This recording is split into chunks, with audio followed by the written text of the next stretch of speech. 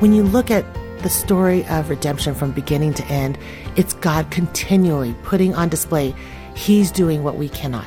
Ruth Jo Simons on Focus on the Family Minute. I mean, when He walked through the broken bodies of the animals with the covenant with Abraham, saying, I'm going to put you to sleep and I'm going to fulfill the covenant by myself and do that. That's, in the Old Testament, but ultimately to Jesus Christ dying on the cross. Shedding His blood. Yes.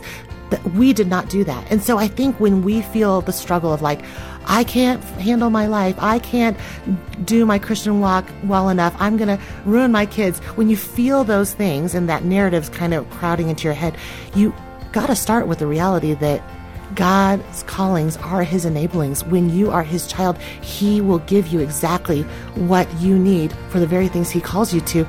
You'll hear more from Ruth today at FamilyMinute.org.